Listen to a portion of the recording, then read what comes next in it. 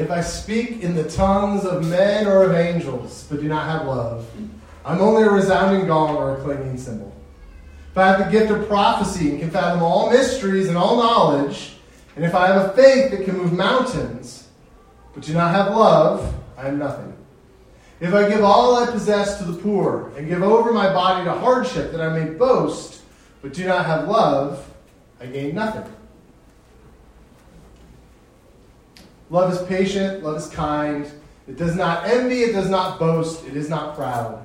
It does not dishonor others, it's not self-seeking. It's not easily angered, it keeps no record of wrongs. Love does not delight in evil, but rejoices with the truth. It always protects, always trusts, always hopes, always perseveres. Love never fails, but where there are prophecies, they will cease. Where there are tongues, they will be stilled. Where there is knowledge, it will pass away. For we know in part and we prophesy in part, but when completeness comes, what is in part disappears. When I was a child, I talked like a child, I thought like a child, I reasoned like a child. But when I became a man, I put the ways of childhood behind me.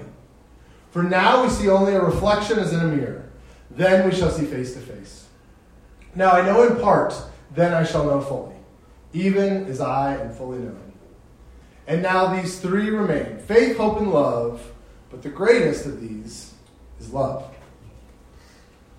If you are with us for the first time, we are in the middle of the worst series for you to possibly step into for the first time. No, I'm just kidding. We have been going through a sermon series on the Holy Spirit, and we are in the middle of a two-parter on spiritual gifts. If you are new to Christianity, this is something that is much debated and fought about back and forth by lots of different people because it's just something that we really struggle to put our modern American brains around. And so we started last week with chapter 12 of 1 Corinthians where Paul talks about these spiritual gifts. These gifts include a variety of things, but they include things like working miracles and healing sick people and speaking in tongues, or also things like prophecy and words of knowledge, words of wisdom.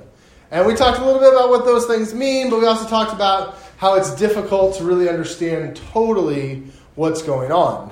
If today you have questions, feel free. There should be question cards in your pew for questions and prayer requests. If you have a question you want to ask, fill it out in the question section. We'll have some time to go over those questions after the sermon. Also, there's a section for prayer requests. If there's something you want us to pray for, you can put that on there. Use your name if you want us to use your name, and don't if you don't. So, as I said, we're talking about this, and last week we set the groundwork for what we're going to talk about spiritual gifts with 5 simple lessons. They are on this slide sort of represented graphically. I'll go through them quickly. The 5 lessons we learned last week is that the Holy Spirit gives the church good gifts, and we should be thankful for those. Second of all, those gifts reveal to us something of God's character. The gifts are an experience of God himself, and so because of that, when we experience spiritual gifts, we understand God better. The third thing we talked about is those gifts are given for the building up of the church. They're not given just for you, they're given so that you can help other people with them.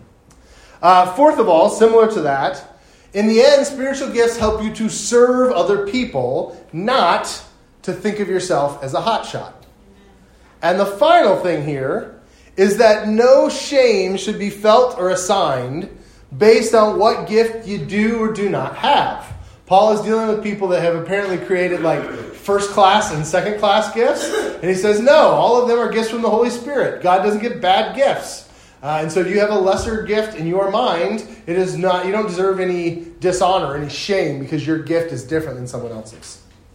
And then Paul switches his conversation into something that he says is the more perfect gift, or the most excellent way. And we talked last week how it's really interesting that he's gone on and on and on about how all the spiritual gifts are important and we should not lift some up and lower some down. And then at the end of that he goes, oh, but there is one that is much better than the rest. And we go, well, geez, Paul, it kind of undoes what you just said. And then he goes through and he says that gift is love. That loving other people and treating other people the way true love should treat them. feel like I'm in Princess Bride and true love. But the way that love, as the Bible defines it, is the most perfect way. And he says you can have any other gift in the world, no matter how fancy it is and no matter how great it looks, if you're not doing it in a way that shows love, patience, kindness, not keeping it right of wrongs, all these things, then you're missing out. Those things don't matter. What matters is treating other people with love. And I think it really does go to Paul's credit that in a passage, chapters 12 and 14 are some of the most contentious chapters in the entire New Testament for Christians. Which one of these chapters between 12, 13, and 14 do you hear read the most? 13, right? Almost every time you go to a wedding. I had a New Testament professor that hated this because he said, that's not about marriage. But anyways, we read it all the time at weddings. That love is patient, love is kind. It is a testament to Paul's rhetorical ability and his brilliance as a writer. That the thing he thinks is most important is the thing that we read the most. It would be so easy for us to get dragged down in chapters 12 and 14 and forget 13. And Paul writes it so brilliantly that we cannot help but remember the beauty of 13. Before we go any further, I do want to make just a really simple point here about love and the way it functions when we talk about these spiritual gifts. Every once in a while, I will hear someone try to diagnose the problem with the American church or just Christianity in general, and it often will go to spiritual gifts. Usually from my charismatic friends, they're like, well, if you need a sign that things are bad, we're just not seeing any more tongues in the church anymore. It's clearly the sign that everything's gone wrong. I go to my non-charismatic friends, and they go, I tell you, the fact that we don't have prophets and apostles in our church, that is a sign that we are just going down the wrong road. If you can look at the church and not see our lack of love as one another as the most important sign that we're missing the Holy Spirit, you are totally missing the point of this passage. If you've got a church full of tongues that is not full of love, it does not matter. If you have a tongue full of prophets and apostles that's going gangbusters, but there is no love there, it does not matter. If we have anything that should tell us there's something wrong with our churches, it's the lack of love that we have for each other. The lack of patience that we show when we disagree. The lack of kindness we have when we try to deal with stuff. The fact that we have a record of wrongs in the back of our head where we remember every person at church that's ever wronged us and how they did it. That is a sign the Holy Spirit is absent. And I don't care if you're speaking in tongues or not. If there's no love there, and if you are acting in ways opposite to what love is defined as here, that is where our real problems lie. And so we can't talk about spiritual gifts. Don't worry, we'll get into the weeds in a minute. I know some of you want the weeds really bad. But we cannot forget this bigger point, that in the end, the most excellent way of all is love. And if the church does not operate with the kind of love that Paul has explained in chapter 13 of 1 Corinthians, then it doesn't matter. We don't have any other point. None of the other stuff is here or there if love is not present. All right, we're going to keep on going. I had a nice slide that said love. 1 Corinthians 14, verse 1. Follow the way of love and eagerly desire gifts of the Spirit, especially prophecy. For anyone who speaks in a tongue does not speak to people but to God. Indeed, no one understands them. They utter mysteries by the Spirit. But the one who prophesies speaks to people for their strengthening, encouragement, and comfort. Anyone who speaks in a tongue edifies themselves, but the one who prophesies edifies the church. I would like every one of you to speak in tongues, but I'd rather you prophesy. The one who prophesies is greater than the one who speaks in tongues, unless someone interprets, so that the church may be edified. Now, brothers and sisters, if I come to you and speak in tongues, what good will I be to you unless I bring some revelation or knowledge or prophecy or word of instruction? Even in the case of lifeless things that make sounds, such as a pipe or a harp, how will anyone know what tune is being played unless there's some distinction in the notes? Again, if the trumpet does not sound or clear call, who will get ready for battle? So it is with you. Unless you speak intelligible words with your tongue, how will anyone know what you're saying? You will just be speaking into the air. Undoubtedly, there are all sorts of languages in the world, yet none of them is without meaning. If then I do not grasp the meaning of what someone's saying, I'm a foreigner to the speaker. The speaker is a foreigner to me. So it is with you. Since you are eager for gifts of the Spirit, try to excel in those that build up the church. For this reason, the one who speaks in a tongue should pray that they may interpret what they say. For if I pray in a tongue, my spirit prays, but my mind is unfruitful. So what shall I do? I will pray with my spirit, but I will also pray with my understanding. I will sing with my spirit, but I will also sing with my understanding.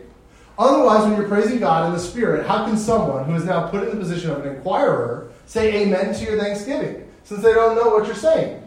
You're giving thanks well enough, but no one's edified. I thank God that I speak in tongues more than all of you, but in the church, I would rather speak 5 intelligible words to instruct others than 10,000 words in a tongue. Brothers and sisters, stop thinking like children. In regards to evil, be infants, but in your thinking, be adults. In the letter it is written, with other tongues and through the lips of foreigners I will speak to this people, but even then they will not listen to me, says the Lord. Tongues then are a sign, not for believers, but for unbelievers. Prophecy, however, is not for unbelievers, but for believers. So if the whole church comes together and everyone speaks in tongues, and inquirers or unbelievers come in, will they not say that you're out of your mind? But if an unbeliever or inquirer comes in while everyone is prophesying, they are convicted of sin and are brought under judgment by all, as the secrets of their hearts are laid bare. So they will fall down and worship God, exclaiming, God is really among you.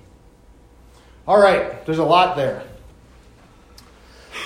So what did Paul just talk about? Well, probably our heads are spinning a little bit. Paul is really interesting in the way he structures some of his arguments sometimes. His big point is this: use spiritual gifts to build up the church. If you are fascinated with a spiritual gift that you think makes you look cool, but it does not help your brothers and sisters, it is not a helpful gift. And so Paul is demanding of them, think about how this affects other people. Think about how it edifies or builds up the church. Think about how you're engaging yourself in worship that encourages one another. Because if it's not building up anybody but yourself, it's just selfish. It's not the way spirituality should be. Spirituality should be a benefit to other people around you. God is not giving these gifts to you purely for yourself. Now, I think if I'm going to give Caleb's opinion of what's happening here, because this is a very difficult text to get through. But I think the primary thing that's happening here is that Paul is really stuck in a juggling act between several things. On the one hand, I think the church in Corinth was filled with people who used to worship Aphrodite or Artemis or some other Greco-Roman god. And I think that many of these people are terribly arrogant. We know this because throughout the book of 1 Corinthians, he's constantly telling them, you need to be humble. Stop being so arrogant. Stop thinking about yourself. Stop being so selfish. Last week, we went through all these passages about people taking care of themselves in the church, right? And so Paul has these arrogant people. They're coming out of a background of sort of Greco-Roman religion. And that Greco-Roman religion makes them think that there are spiritual gifts that are just cooler. Okay, and if we're honest, they're the ones that we think are cooler. All right, we talked about this a little bit last week. If you have the gift of administration and someone else has the gifts of tongues, it seems a little boring. Okay? Nobody wants to be like, I'm really good at spreadsheets, and someone else, I can speak Chinese. You know, like there's just a very different sense of the wow factor. The ability to heal somebody from a sickness versus the ability to teach a kid's Bible class. There's just a difference of wow factor there. And in their immaturity, they are trying to build up the gifts that have the wow factor. And for them, that is tongues. They think tongues make them hot stuff. Now, the problem that Paul has is Paul can't say, well, tongues are worthless. Knock it off. Stop doing the tongues. Because he doesn't believe that. He believes that the gift of tongues has a value in their community just within a certain context and used a certain way. And so he's going to continually go back and forth. He's going to say, tongues are great. I wish you all had tongues. I wish everybody could speak tongues. I speak tongues more than anybody. He has all those sentences that build him up, and then he immediately cuts them back down. But it's not as good as prophecy. And it's this really interesting thing because Christians, it's a Rorschach test for so many Christians. Christians that really believe in ministries of speaking in tongues go through and they're like, look at how many positive things he says about tongues in this passage. And people who don't believe in those ministries go, look at how many negative things he says in this passage about tongues. It's both. There's a balance. He's saying it has its place, but within a certain role and for a certain reason. All right. I do want to just note quickly, one of those reasons he gives is how it affects visitors at your church. I love this. Paul's like, listen, whatever we do, let's think about somebody who's visiting for the first time. Paul might say, if you're having a baptism Sunday, don't talk about gifts of the Spirit. It's a really poor sermon topic. He is thinking about all of the best things to talk. He's trying to worry about how a visitor would feel coming in. I just want to say that that's a really valid thing for us to think about. Whenever we say, how does somebody new feel when they walk into our church? Sometimes I hear Christians go, well, that's not what church services are for. They were for Paul. Paul assumed that visitors coming into your church building, well, not church building for him, but people walking into your service is something that you worry about. And he goes, if there's somebody who's not a Christian, how are they going to approach this? So I think it's interesting he mentions that. All right, we could be at this all day. I'm going to do a couple of questions here that I think you may have, and hopefully we'll hit some of those before we wrap up. Question 1 that a lot of people ask. All right, so what do we do about fake gifts? And this bothers a lot of us because we see people on TV or the news or a televangelist program or whatever that's doing something that looks fake. There have been there have been well-done journalistic exposés where journalists will go to evangelistic meetings of churches and they will play with a shortwave radio trying to catch like a signal. And they will discover that some of these prophets that stand up in front of churches and say, is there a Bruce in here? Bruce, I think. And then all of a sudden there's words of knowledge. I think you live in Cumberland. And I think that you've worked as a minister most of your life. That they're actually getting in their ear radio signals from a booth in the back where someone is searching for things on the internet so that they can find out what's going on. That's a real thing that people do, unfortunately. Also, our non-Christian friends have asked, and I think this is fair to ask, a lot of these healing ministries tend to help with cancer or pain, but I've never seen a healing ministry ask people to bring their amputees to church, right? It's always an internal thing that we're help healing, but then if somebody comes in with like a shriveled hand, the Gospels talk about Jesus doing this, they never want to heal a shriveled hand because you can kind of see if a shriveled hand's been healed or not, right? It's either fixed or not. And there are a lot of charlatans in the world that pretend to have gifts of the Spirit for their own fame and, worst of all, for their own financial gain. We have seen them on TV taking money from little old ladies and people who are sort of weak and don't even have the money to give. You saw this miracle, now give $50 and you'll get a miracle of healing at your house. And these people, I think sometimes as Christians we want to go, oh, it's not a big deal. As long as they're making people feel happy, as long as they're saying something about Jesus. There are several men throughout the book of Acts that try to fake the gifts of the Spirit. And they are roundly and strongly condemned by apostles of the Lord every single time. You do not lie about using the Holy Spirit so you can put money in your pocket. And I don't think it's unfair for us to ask people to not be lying about the works of the Spirit. And we can see, and we have seen, places where this is happening. And that kind of fraud is disconcerting. This may show what a cynic I am. I have a friend recently that went to a big ministry event, and they had a word of knowledge spoke over them. Where somebody said, oh, you're so-and-so, and I bet you have a wife with this name, and they gave a bunch of data. And they were just saying, it must have been the Holy Spirit. There's no way he could have known this information.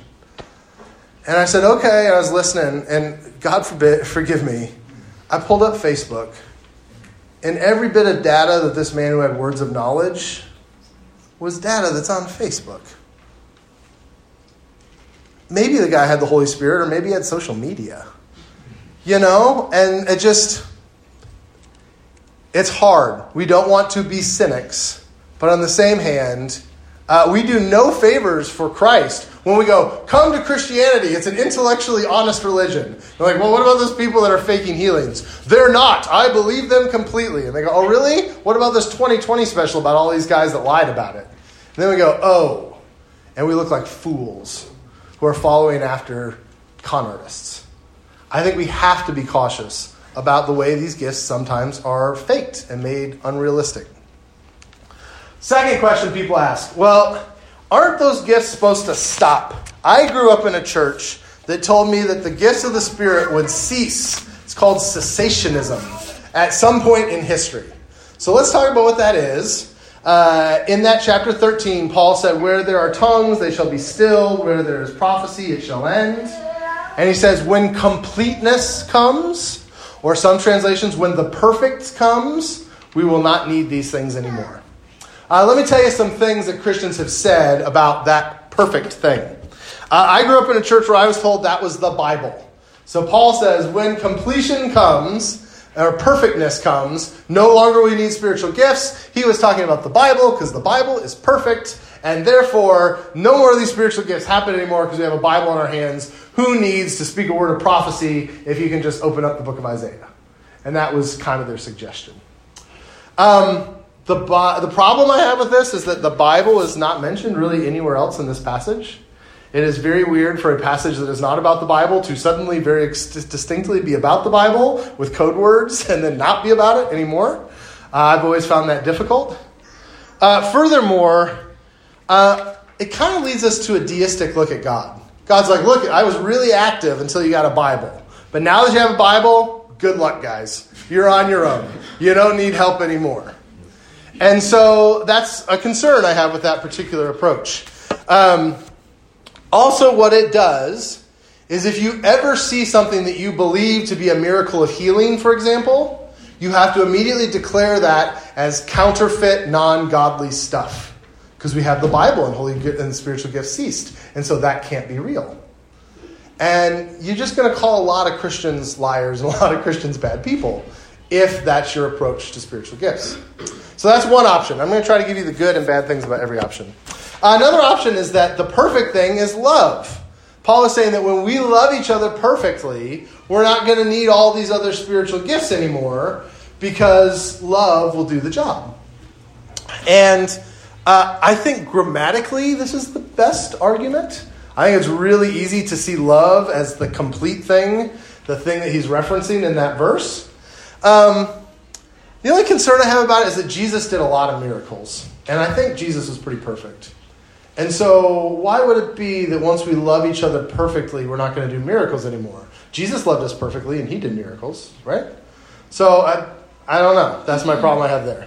The other option that people have said is the perfect is heaven, right? It's the end of times, the new heaven and the new earth. And so when heaven comes, that is when the gifts will cease. So we should expect to see tongues and miracles and healings, blah, blah, blah, forever until Jesus comes back in his glory. I find that an interesting approach. Certainly there is truth that is the day when we no longer will need faith or hope because we'll have seen all these things with our own eyes. And Paul does seem to allude here to the idea that he's growing personally and that he's getting more ready for the perfect.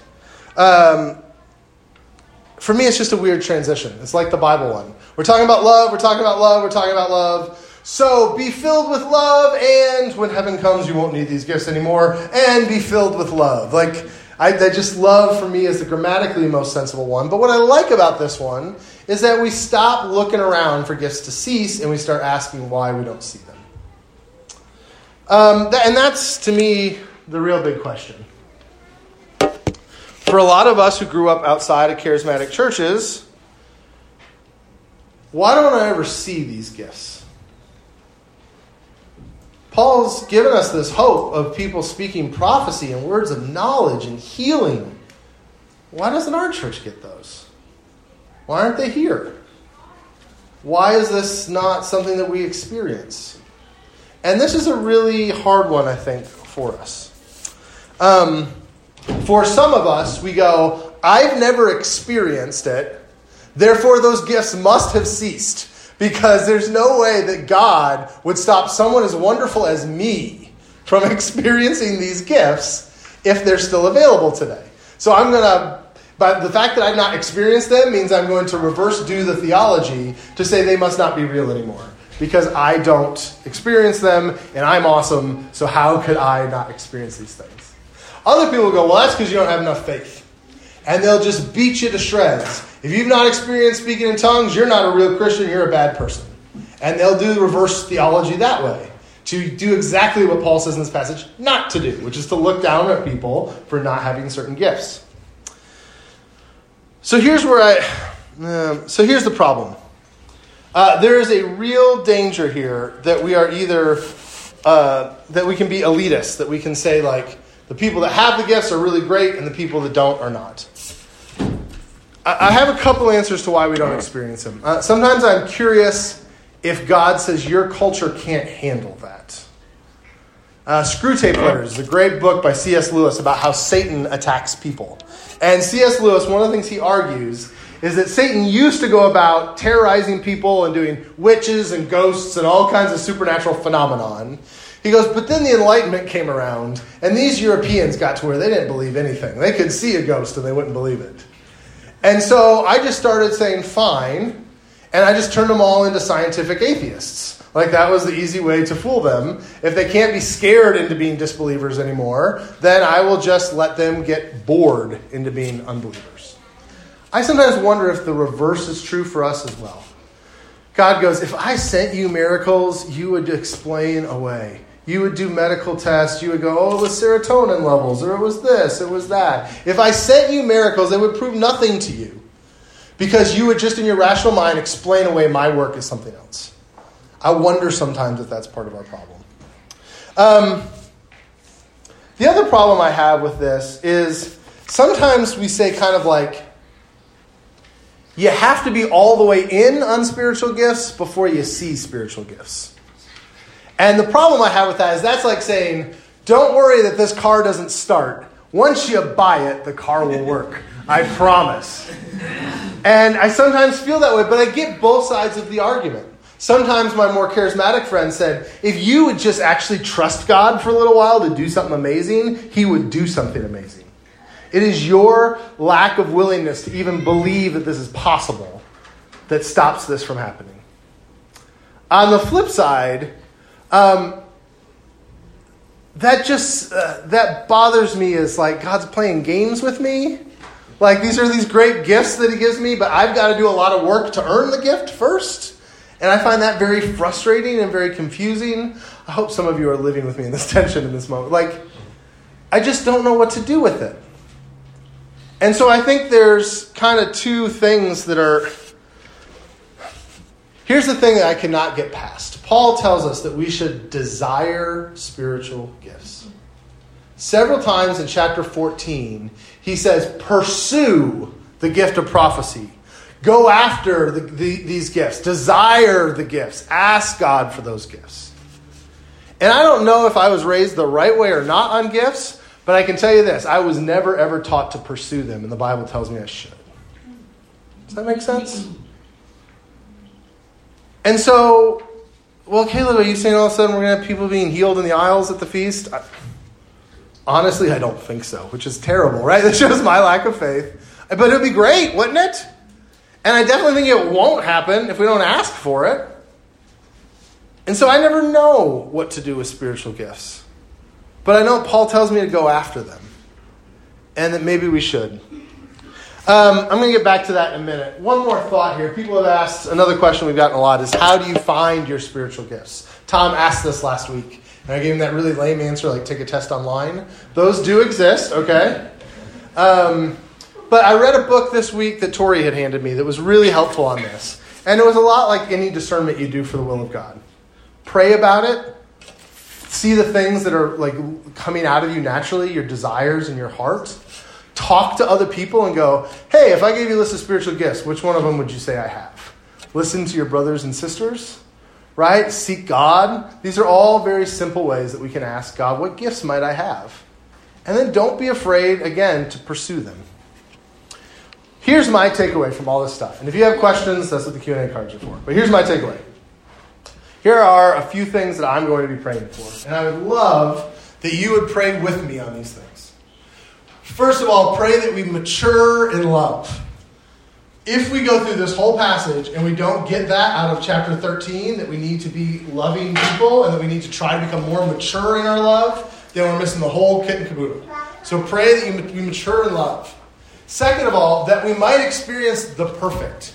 I don't know what this is, but I think all the options are things I should pray for.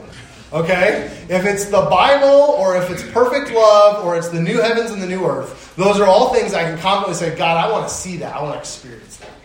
And so I think it's good to say, I think it's a really faithful thing to say, I don't know what Paul meant when he said this, but I want to experience it anyways. Let me see how it works. Third of all, pray that God gives us the gifts he wants to give us and not be judgmental about that. You know, for me, if that suddenly became tongues, I would kind of be freaked out. I'll be honest. What are you doing? But nonetheless, I want to be in a place where I can say, God, use me the way you want. And I'm going to pray for these gifts to come as you desire. Pray that we have open minds. It's one of the things that I want spiritual gifts, but then the first time you use one, you go, oh, that was no good at all. I mean, that doesn't help you, right? You have to have an openness to God actually working. And finally, I'll pray that God edifies and grows our church. If we suddenly had this outblowing of spiritual gifts, but it didn't lead to us being edified or for us growing, who cares, right? That's not the purpose of it. Paul says these things are here for that purpose. And so that's going to be my prayer set out of this gift stuff. I don't understand all of it, and I maybe have butchered something here, okay? But nonetheless, I think that if we pray that we're mature in our love, that we would experience the perfect that Paul promises. That God will give us the gifts that he wants, and that we will be open-minded to seeing them happen, and then that those edify and grow the church. I don't think we can make a mistake. And however he wants to use them is okay. If you're visiting with us today, this has maybe felt like an odd side journey into an odd theological topic. Let me just say this. Scripture is telling us that God loves us and that he wants us to have the tools that we need to do his work in the world and to live a full life in the world. And all of these are God's way to help us build each other up.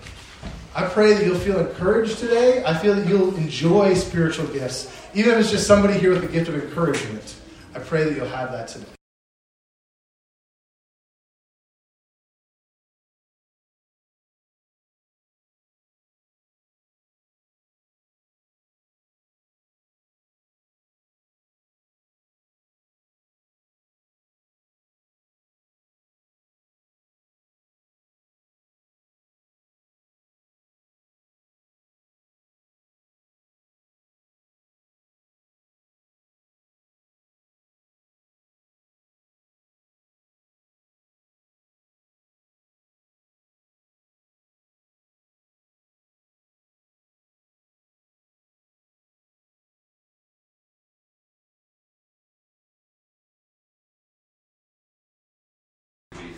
All right, so I do have one question here. I think it's really good. In regards to desiring, pursuing, going after spiritual gifts, Matthew talks about ask, seek, and knock. Does that help us with receiving these gifts? I think so. I think the Bible is really clear about asking God for things. He'll give them to you. Luke is very explicit. Luke says, there's this famous passage that we all know, that no father, if asked for a piece of bread, would give his child a scorpion. This is always kind of funny to us. It's just not the way we would talk about it. But yeah, right, exactly. Jesus says, if you fathers who are evil people, which just always cracks me up the way that Jesus talks about it. He goes, you dads who are bad dads, you would still take care of your kids if they asked you for bread. He says, in the same way, the Father will not deny you the Holy Spirit if you ask for it. That is the only promise I know of in Scripture where Jesus says, if you pray for this, you will receive it. No questions asked, you'll get it. And so I think it is really important to pray for the Holy Spirit, to pray for the Holy Spirit to be in your life, to be involved in your life, and to pray for spiritual gifts. So yeah, I think that's really appropriate. All right. Have any other questions? If you guys have anything else you want to know, I know in this room that many of you were taught very divergent things about spiritual gifts, and that I probably said something somewhat heretical to at least 5 or 6 of you in this room. So that's okay. We're trying to figure out how to make our way through this. If you want more conversation about spiritual gifts and the Holy Spirit, we're really happy to do that anytime. All right, we're going to get into our baptisms now. If I can get somebody to go out to the trailer to bring in the kiddos, we're going to sing a song as we get ready, and then we'll do our baptisms.